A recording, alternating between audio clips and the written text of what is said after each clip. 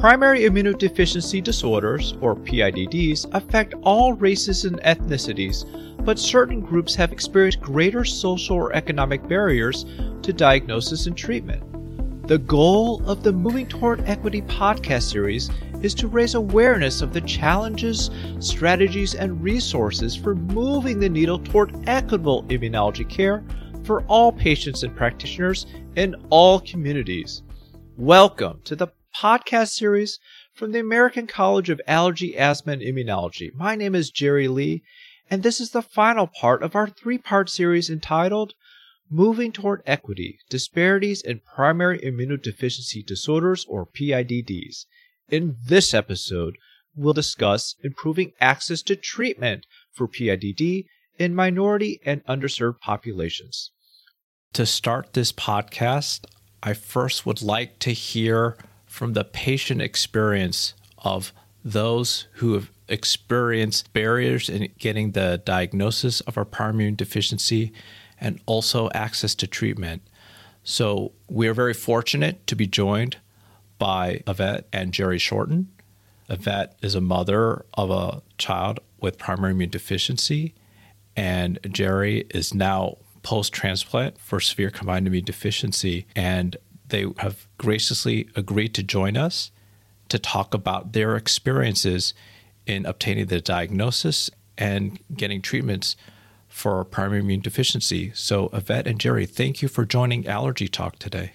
You're welcome. Thank you. Absolutely. Thank you, Jerry, for having us out. Overall, through your entire health journey, did you perceive any barriers to diagnosis, treatment, access to the healthcare system or health because of your race, because you were a person of color? I don't think so. I had one experience where I did feel that it was because of race, and this was going to one of the HMO clinics, and Jerry was 3, and he had been very ill. He'd been sick for a few days, and I'd taken him in to see the physician at the clinic, and he dismissed me. He told me that he's fine, he's had his transplant, you just need to go home, and he has an infection, he'll get over it. And I'm telling him, I've watched him, he cannot stand, he does not play, he leans his head over, he's not eating, he still has fever, and he literally just dismissed me and walked out. And at that point, I felt as though, why is he doing this? Is it because of our color?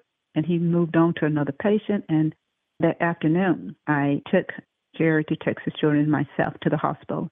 He, at that point, because of the antibiotics that he had received, it made it difficult to determine, but it was thought he did have meningitis, but to determine if it was viral or bacterial, we were not able to. He was in the hospital for 3 weeks, and into that 3rd week, they were ready to do another transplant because he was not getting better, when this could have been avoided if the doctor had just been more, I understand he's had a transplant and we need to stay on top of this. Let's get him to the emergency room and see what's going on. But he dismissed me, and at that point, I felt it was because of my color. And it's interesting you made that comment before, that was a doctor that you were assigned based on your HMO? Yes. So it sounds like you also felt like the insurance and sort of the requirements of the insurance also was a barrier to getting the care that he needed. Yes. Both Yvette and Jerry Shorten have experienced challenges in access to treatment due to the social and economic barriers faced by patients with a PIDD. To learn about ways to advocate for our patients, we turn once again to our expert panel. Joining us today is Dr. Vivian Hernandez-Trujillo, Director of the Division of Allergy Immunology and the Fellowship Training Program Director at Nicholas Children's Hospital. Dr. Hernandez-Trujillo has been involved in Hispanic outreach for over 20 years, and she has partnered with both the Immune Deficiency Foundation and the ACAAI, as well as media, to increase awareness of PIDDs through programs in Spanish for healthcare professionals and patients on PIDs, and most recently on COVID. And Dr. Carla Davis, the Chief of Immunology, Allergy, and Retrovirology Section of the Department of Pediatrics at Baylor College of Medicine at Texas Children's Hospital, and the Janie and Sandra Queen Endowed Chair in Immunology and HIV/AIDS. Dr. Davis has been involved with the identification of health disparities in the field of allergy immunology and has formed research in primary immunodeficiencies for the past 20 years. Thank you once again for joining us, doctors. It's great to be here, Jerry. Thank you for having us. And thank you so much to the college for actually addressing this much-needed discussion.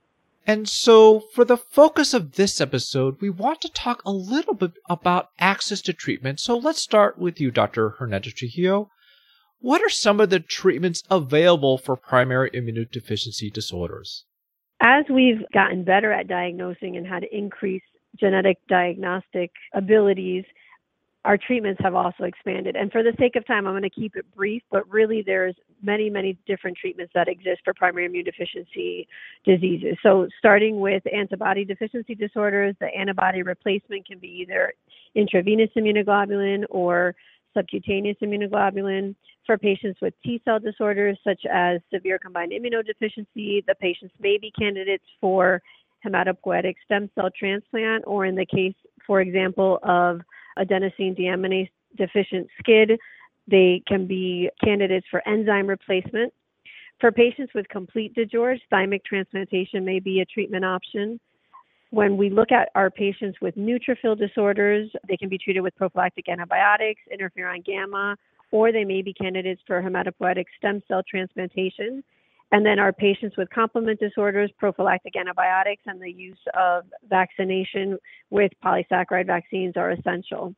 There's other types of primary immunodeficiency disorders which have been more recently understood, and biologic treatments and therapies are a treatment option, including CTLA-4 deficiency, for example, which is a form of CVID with severe autoimmunity, and then for autoinflammatory bowel disease where abatacept or CTLA-4 IG is helpful. And then there's a host of other diseases, including autoimmune colitis, where the use of biologics, including infliximab, a TNF inhibitor, can help with disease control. So there's a wide variety of treatments, and it continues to expand as we better understand these diseases. Yeah, so it sounds like we have lots of treatment options, such as replacing immune globulin or the newer biologic therapies to help patients with primary immunodeficiencies. But Dr. Davis, what would be some of the barriers to receive some treatments like immune globulin or biologics? Well, after the diagnosis of primary immunodeficiency disease, patients can really experience a lot of difficulty coordinating their health care, and that can also result in a sense of isolation and some helplessness. Because these are rare diseases, and unless we as healthcare providers connect them with other patients and families, with resources that were addressed in the other podcasts with the Immune Deficiency Foundation, the Jeffrey Modell Foundation, the diagnosis can be, again, very isolating. So we've got to have culturally competent education regarding the importance of these therapies, both the immunoglobulin as well as the biologic therapies, because the patients need to understand that controlling this disease is really important, and delays might occur if the family doesn't really understand the critical nature of the treatment. So this can be a pretty big barrier. And as we know, in order to receive any of these therapies, there's an approval process that is necessary. And working with insurance companies can be daunting. It could require communication from the patient with the insurance company, or having some kind of electronic medical record access, online access for communication, and they're not as prevalent in minority populations to exist, as well as there may be some time constraints regarding working during the day. Populations are less likely to have flexible work hour jobs, potentially less access to reliable transportation. And these are disparities that exist with regard to the ability to get this immune globulin and biologic therapies. We know that there are disparities with access to the internet and electronic medical record services. So really, healthcare navigation, I would say, are some of the barriers to immune globulin and biologic treatment. Wow, so that's a lot of challenges, whether understanding the treatments you're receiving, actually affording the treatment, and navigating the system to receive the treatment. So for the individual clinician, what are some of the tools we can use to make sure our underserved minority patients get access to immunoglobulin or biologic therapies? Dr. Davis? Yeah, I think first, individual clinicians can ensure, as we've stated before, that there are no language or cultural barriers to the families or the patient's understanding of the diagnosis and available treatments. This includes assessing health literacy and then making sure that there is someone who is speaking with the family in their own native language. So culturally competent communication is super important. Having somebody who is trustworthy to develop that relationship. And then I would say the patient or their family should be connected to a patient healthcare navigator. It can be a nurse, a social worker, community health worker who can help the patient navigate this insurance approval process for these therapies. That's been very successful, and a person in the office can do this. Also, making appointments in advance with attention to transportation needs, being aware of financial hardships, and ensuring that appointments are available around work schedules can all facilitate access. Patients should also know in advance what copay assistance programs, financial resources are available. And there is a wonderful online resource called auntbertha.findhelp.org that is an online resource that can be used to help. So I would say that a patient healthcare navigator is a great way to help patients who have been diagnosed with PIDD get their appropriate treatment. Oh, what a wonderful resource to have an advocate for the patients who need them. Well, switching over to hematopoietic stem cell transplantation, Dr. Hernandez-Trujillo, what would be some of the barriers in minority and underserved populations to get a potential cure for their immune system disorder? So as we discussed previously, one of the problems is that even in studies and in research, we really haven't included a wide variety of patients. And I think that's something that while some research regarding stem cell transplant in minority populations has been done, further studies truly are needed. There was one particular study where there were limited numbers of 8 out of 8 HLA allele matched unrelated donors for patients of non-European background. This included Asians, white Hispanics, Middle Eastern, and those of African ancestry, as compared to Northwestern, Eastern, and mixed European ancestry. And that further highlights the disparities, which is a barrier really for ethnic and racial minorities. And while they did see increasing participation in the bone marrow donor program, the disparities persisted. So that really is concerning. Studies investigating factors related to bone marrow donations, people said, they were fearful, they weren't trusting. This is also associated with their intention not to want to donate bone marrow, again, an area of concern. And then the lack of educational resources in the patient's primary language actually further contributes to the barriers to hematopoietic stem cell transplant, as they may not even be aware of this as a treatment option for their primary immunodeficiency disease. And then the need to understand that they need to seek timely medical care, right? If we wait too long, if transplant happens, we know that if transplant happens before debilitating or life-threatening infection, then the outcomes will be better in our patients. So this is all information that really needs to be understood, and the patients need to receive better education and understanding of this. Well, that's a lot of barriers as well, especially even the lack of finding a compatible immune system for transplantation. So how can we improve access to stem cell transplantation for minority and underserved populations? So as the population in the U.S. continues to grow in size and diversity, the increased understanding of the effects of availability of both unrelated donor and cord blood is really needed. So an expansion of cord blood registries with improved funding is really essential here. And as cord blood units from patients of African ancestry have lower total nucleated cell counts, we need to keep that in mind. There's an increased inventory of adequately dosed units from racially and ethnic diverse populations, which is necessary, especially in cord blood.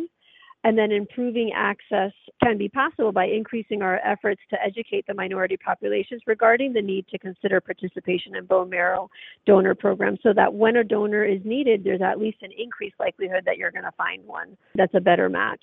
There's also different efforts that can occur, focusing efforts on education and discussion of the ability of donors to help others, address concerns to dispel their fears related to the donation process. Again, the lack of trust of the healthcare system due to negative experiences in the past.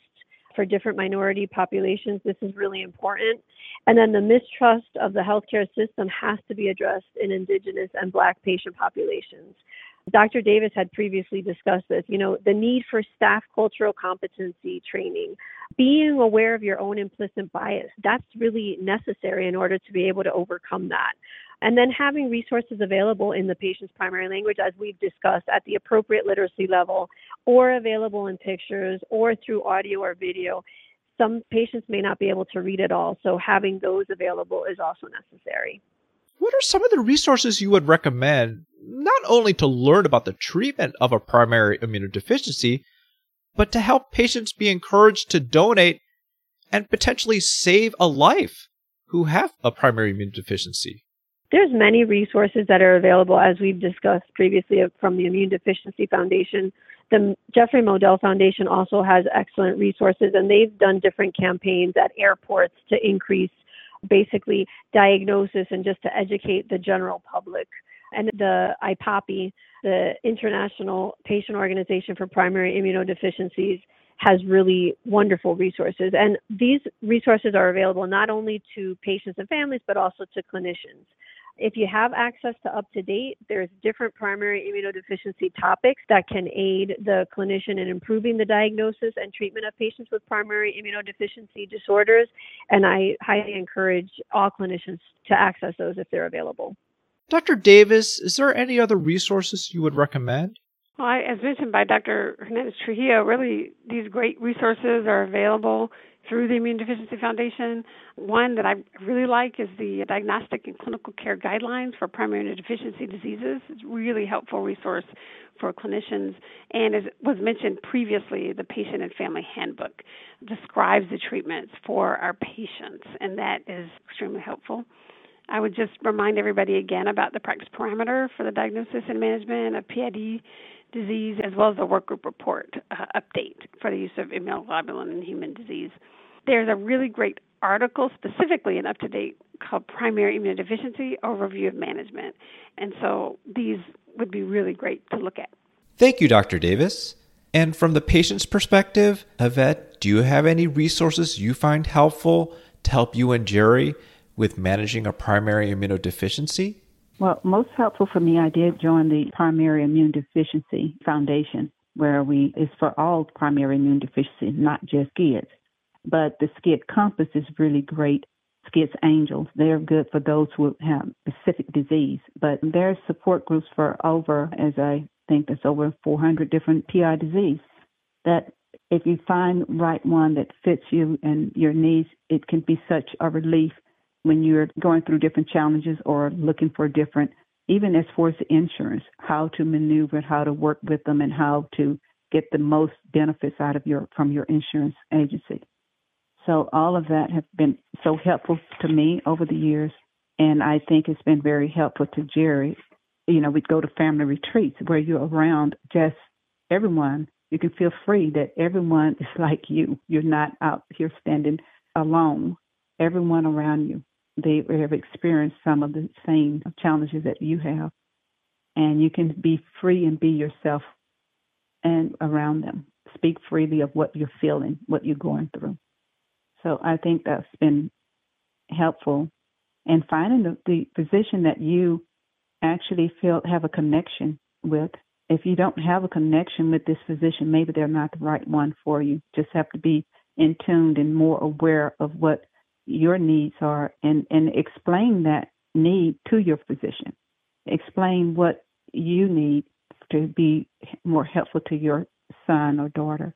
And if that's something that cannot come together, then you may need to find another physician. But you have to do some of the lead work yourself as the parent. I think you have to really be involved in your child's care. And the physicians, I know they have many patients. They just have to be more aware and understand, too, some of what the patients, and maybe it may be for them to say, I think this physician may be better for your needs and your family, and let them go to someone if they see that, there's not saying a conflict, but they're saying that things are just not matching, that where they can give the best treatment and the treatment can be received by the patient and the parents, the family. with no barriers, because if you have that barrier where you're really not listening, I really don't trust them and I really don't think, then you can't move forward with the best treatment for the patient. I see. Jerry, did you have any last words you wanted to share? Some things that my mom had said, and then have some things I kind of want to add to it. So definitely having the right support group is really huge, and being advocate yourself. I had a very strong family who's really supported me and really supported me in a way of what I needed, because I was diagnosed at such a young age and going through so many different changes as a teenager, as a child, and, being called different from everybody else that's at the same school. I needed that support group, and my mom and my dad and my sister and my family just in general really supported me and didn't make me feel any different and was there for me all the time. So then my mom introduced me to IDF, and IDF is a community, like she said, that have other patients who have different other primary immune deficiencies. And that was a really big relief, because I didn't really feel alone. I didn't feel like I was the only one who had this diagnosis, that I realized that other people are dealing with this too, and they look normal, and or somebody have the same condition I does. So it made me feel a little bit better about myself too as well, that I wasn't alone. For as finding the right doctor, I think it's really huge. I was blessed to be born into a group of doctors who already had the experience of this particular condition. And so I didn't have to go out and do the research and find the right doctors, but I realized, talking to other patients who have the condition like I do, or something that's similar to it, they don't have the right doctor, and their doctors are looking at them like, no, you're fine, and they're really not fine. So definitely getting the right support and finding the right doctor, it's going to be really critical to help you through this journey. I really appreciate everyone listening in and being motivated to help patients with these very rare but curable disorders, and to make sure everyone has access to the best possible outcome in treatment of their primary immunodeficiency. So this will conclude part 3 of our 3-part series on moving toward equity, disparities, and primary immunodeficiencies from the ACAAI. For more resources about PIDD, again, that website is education.acaai.org/disparities. And for more interesting episodes from Allergy Talk, please visit us at college.acaai.org/allergytalk. And to receive CME credit, visit education.acaai.org/allergytalk. Again, this is Dr. Jerry Lee. I'm from the American College of Allergy, Asthma, and Immunology. Thank you so much for your time, and enjoy the rest of your day.